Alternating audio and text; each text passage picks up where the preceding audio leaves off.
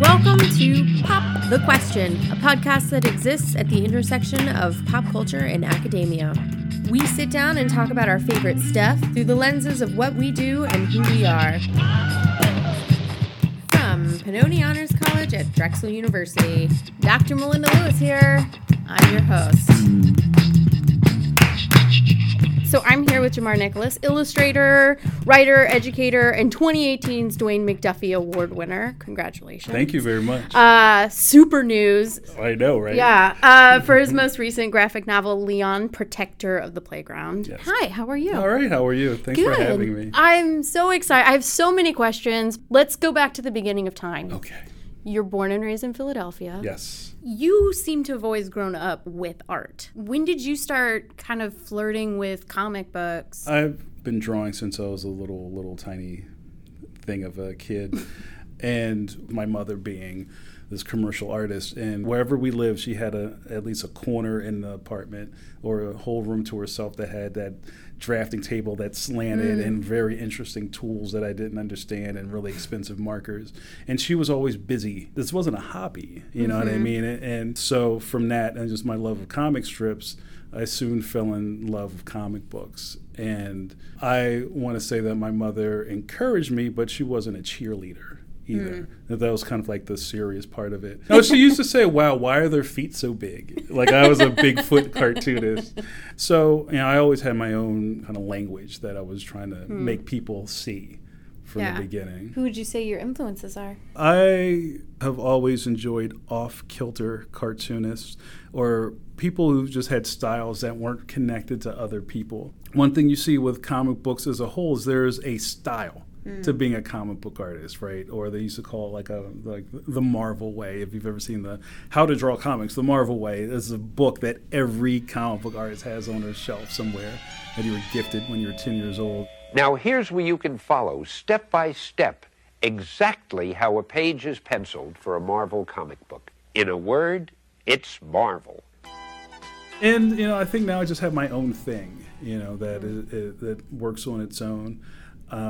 But some of my early influences were comic strip artists. You know, one person I probably took a lot from that you would see in my style was Burke Breathed from Bloom County.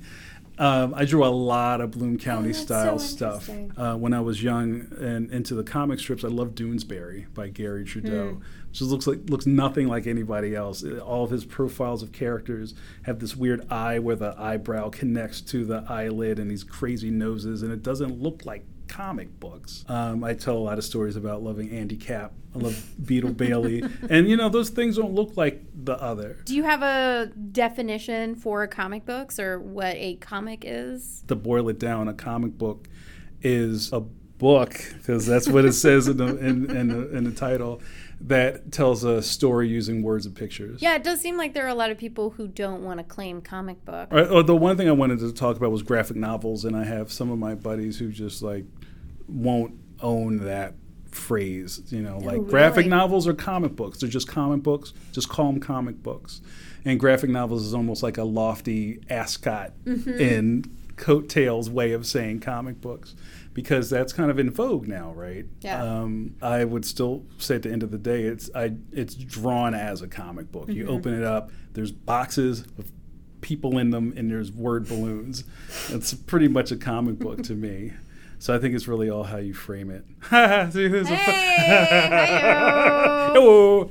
But I would call my style, dare I say it, cartoony, right? And that used to be a bad word in the industry. Like, oh, well, I don't like the guy that draws Spider-Man. He's too cartoony. Like, oh, ouch. And I think there's a kind of like a mastery of storytelling when you don't have to over-render things, right? You know, like I have to make this look real, so I'll put more lines on the face. Can you do the same thing with just a flick of a line stroke under somebody's eye to make them look tired? Do you try to make it so that people can do more with the visual and less text? I think so. Well, and one of the things I teach here at Drexel is in writing for comics is the collaboration between a writer and an artist.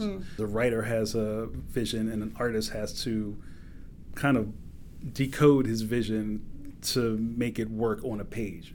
So sometimes there's a really lovely dance that happens, and sometimes it's clunky, but that's kind of part of the magic. What I think, and somebody said once, was a good comic book doesn't need words to tell a story. So, since we're on storytelling, let's talk about Fist, Stick, Knife, Gun. It's really interesting to read Canada's text now. What were some of the challenges of adapting that book into a graphic novel, which is packed with so much? Yeah, it's pretty dense. Yeah. So Fist, Stick, Knife, Gun is the memoirs of Jeff Canada. Jeffrey Canada is an educator and an advocate for children from New York. Who ran the Harlem Children's Zone. And Jeff is going through these things in the South Bronx in the 50s and the 60s, and they're the same stories that I went through. 20, 30 years later shows that nothing's changing, and in fact, it's getting worse. Now, depending on where you come from, you may have a certain idea of how city kids are. How do these kids get like this? It's all like PTSD. There's a lot of urban PTSD, and some of that just comes from the idea of earning your keep. You're kind of getting indoctrinated into a violent way of living your life, even if you want to or not. So by the time you get to 7th, 8th grade, you're totally rewired. A walk home, a fight could happen at any minute. You get into fights at school. You might get jumped by the kids from the next neighborhood. You stayed out of other people's neighborhoods because you didn't need to be there. Again, depending where you come from, you might have a total disillusion of either, is this for me? Why would I read this? Why do I care? What am I supposed to do about it? So you kind of come into the thing with all these preconceived notions of what this is. And then you read it and find out it's the story of a scared little boy. And everybody can connect to that or at least empathize with that. It's about like the secret life of little boys or girls. It's the city. And the city just churns people out. Too much, too many people, too much.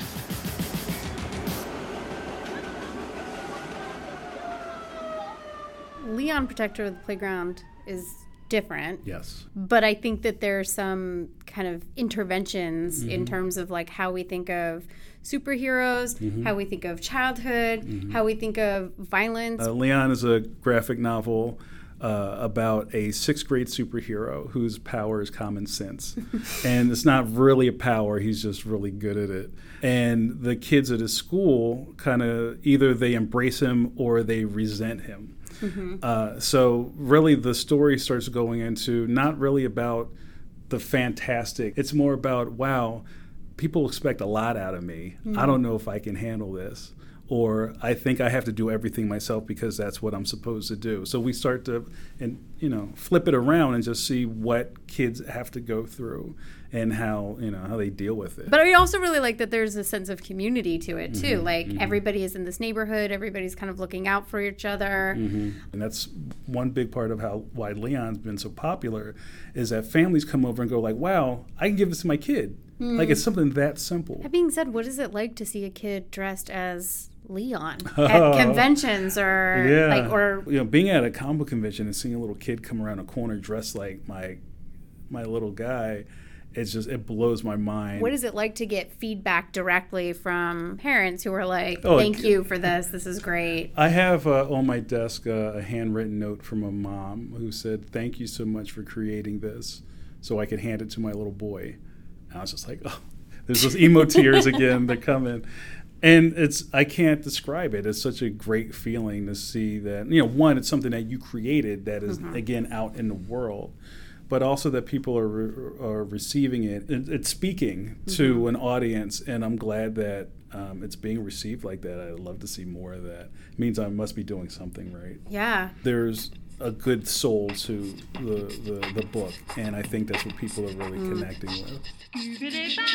Pop the Question is brought to you by Pennoni Honors College at Drexel University. Pennoni Honors College is invested in undergraduate research, scholar development, and interdisciplinary scholarship. With students from various backgrounds and academic fields of study, the Honors College engages its community in complex ideas. Info at drexel.edu/Pennoni. That's PENNONI. Pennoni Honors College, a place for active learning, high achievement, and community. Has it surprised you that comic books seem to have gained some sort of, I don't know if respect is the word, but some sort of reverence, or like that we're teaching comics, right? Or that we're archiving comics, or... If you study just kind of like how the tectonic plates shift on Twitter, there is a group of people who are almost like music snobs, right? They're like, hey, I was into Black Panther before it was cool. You know, what gives you guys the right to come in here and, you know, that kind of thing. I want to say that I'm in a place now, as getting older, that I'm happy that people are enjoying it, because it's allowed me to have a job. So yay pop culture. Yeah, I'm all for it. I almost feel the same way about just, you know, growing up here in Philly and gentrification, and how, you know, I grew up in Philly that looked like trading places. You know, there's just like this veneer of dirt over everything. It was just kind of just like it was a grimy city, and everybody was angry and nobody was happy. And I kind of miss that. You got a receipt? No, it tells time simultaneously in Monte Carlo, Beverly Hills, London, Paris, Rome, and Stade. In Philadelphia, it's worth $50. But no, I'm really happy that pop culture is now geek culture, and you know, let's all eat. There does seem to be a conversation about like change in terms of diversity, change in terms of like maybe we either feature characters of color and have more comics of color, and also women. And do you see substantial changes in the industry to address diversity? I think it is important for the industry to understand that there's all shades and sizes and colors of people that want to see themselves represented in the work. This stuff does exist already. It's just, it may not be at Marvel. It may not be at DC. And before the Black Panther news dropped last year, whenever they finally announced this thing, I was at a black comic book convention in Harlem, and this guy stood up. I was on a panel, and he was like, "Yo, Black Panther!" Everybody was like, "Yeah!" And he's like, "Yo, what do you think about Black Panther?" And I said, "Well, why don't you go outside into the lobby and buy some comic books by these black folks that are making, you know, new content that I think you would probably enjoy." But people kind of have blinders on. Like, you like what you like. You go to the Black Comic Book Convention because you're looking for Black Panther back issues. And they're like, who are these guys? I don't know these guys. What is this? Did you draw this? Is that your comic book? No, I don't want that. But I think that it would seem very clear, the relationship between like other forms of media and like film, comics, other narratives. What other things are you drawn to as a consumer, as a writer? Like, as a transition, so to speak, from being a fan of comics into being in the industry, I've really put a lot of things down. I find more of my time just teaching and working, and TV. I wasted my youth in front of the television. Now I kind of am lost. It's all just Real Housewives. Right. This is what I love. The Real Housewives. You love the Real Housewives? I love the Real Housewives. It's food. It's getting hot. It is. I have so many more Hold on. I need to take more notes. So much to unpack.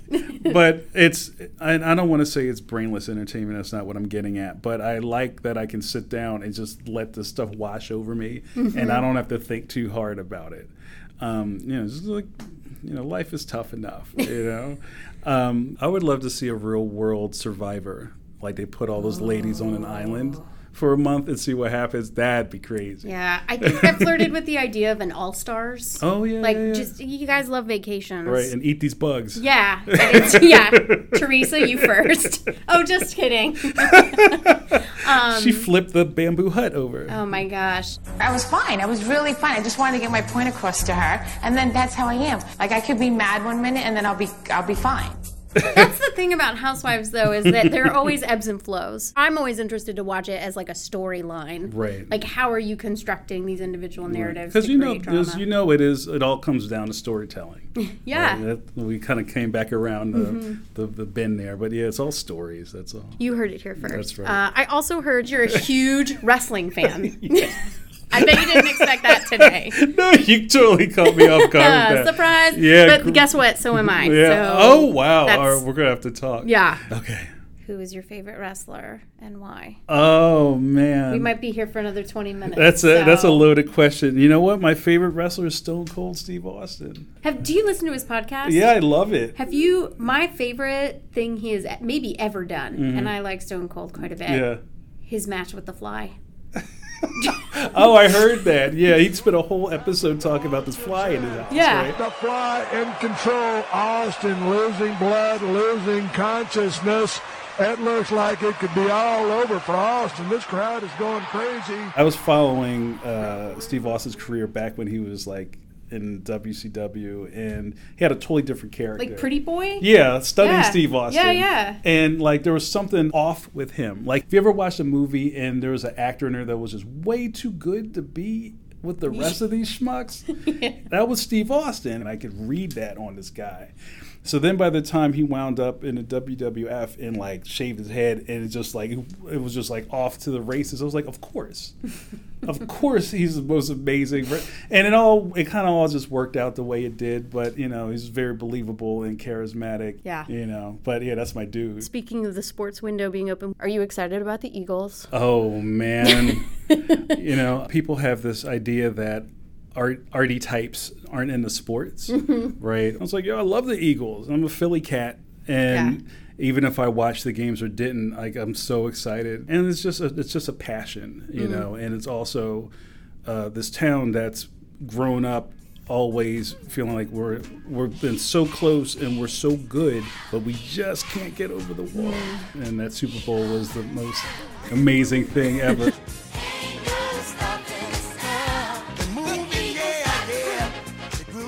Yeah, it's great. And if you've noticed, the city's timber has changed a little bit. People are a little bit nicer.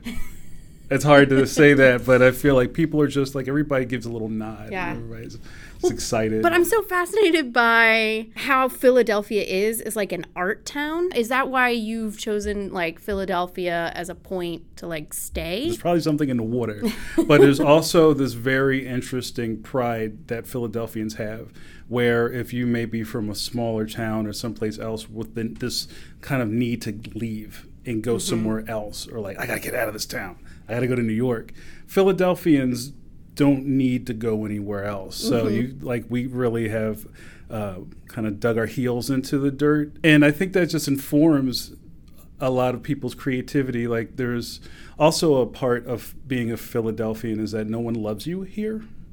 Right? So everybody is very, very like into their thing, and they have to do it at such a high level to get any respect. That's why you see so many really high profile and high quality people come out of here, like entertainment wise, like the Roots, the Boys and Men. Because if you're not good, they'll let you know. Some people are better at it than others, but it's all part of the makeup of doing this stuff. Like, I'm fortunate in a way to have I have projects outside of the house, like I teach, and I help manage a gallery and things like that, and I like talking to people. Yeah.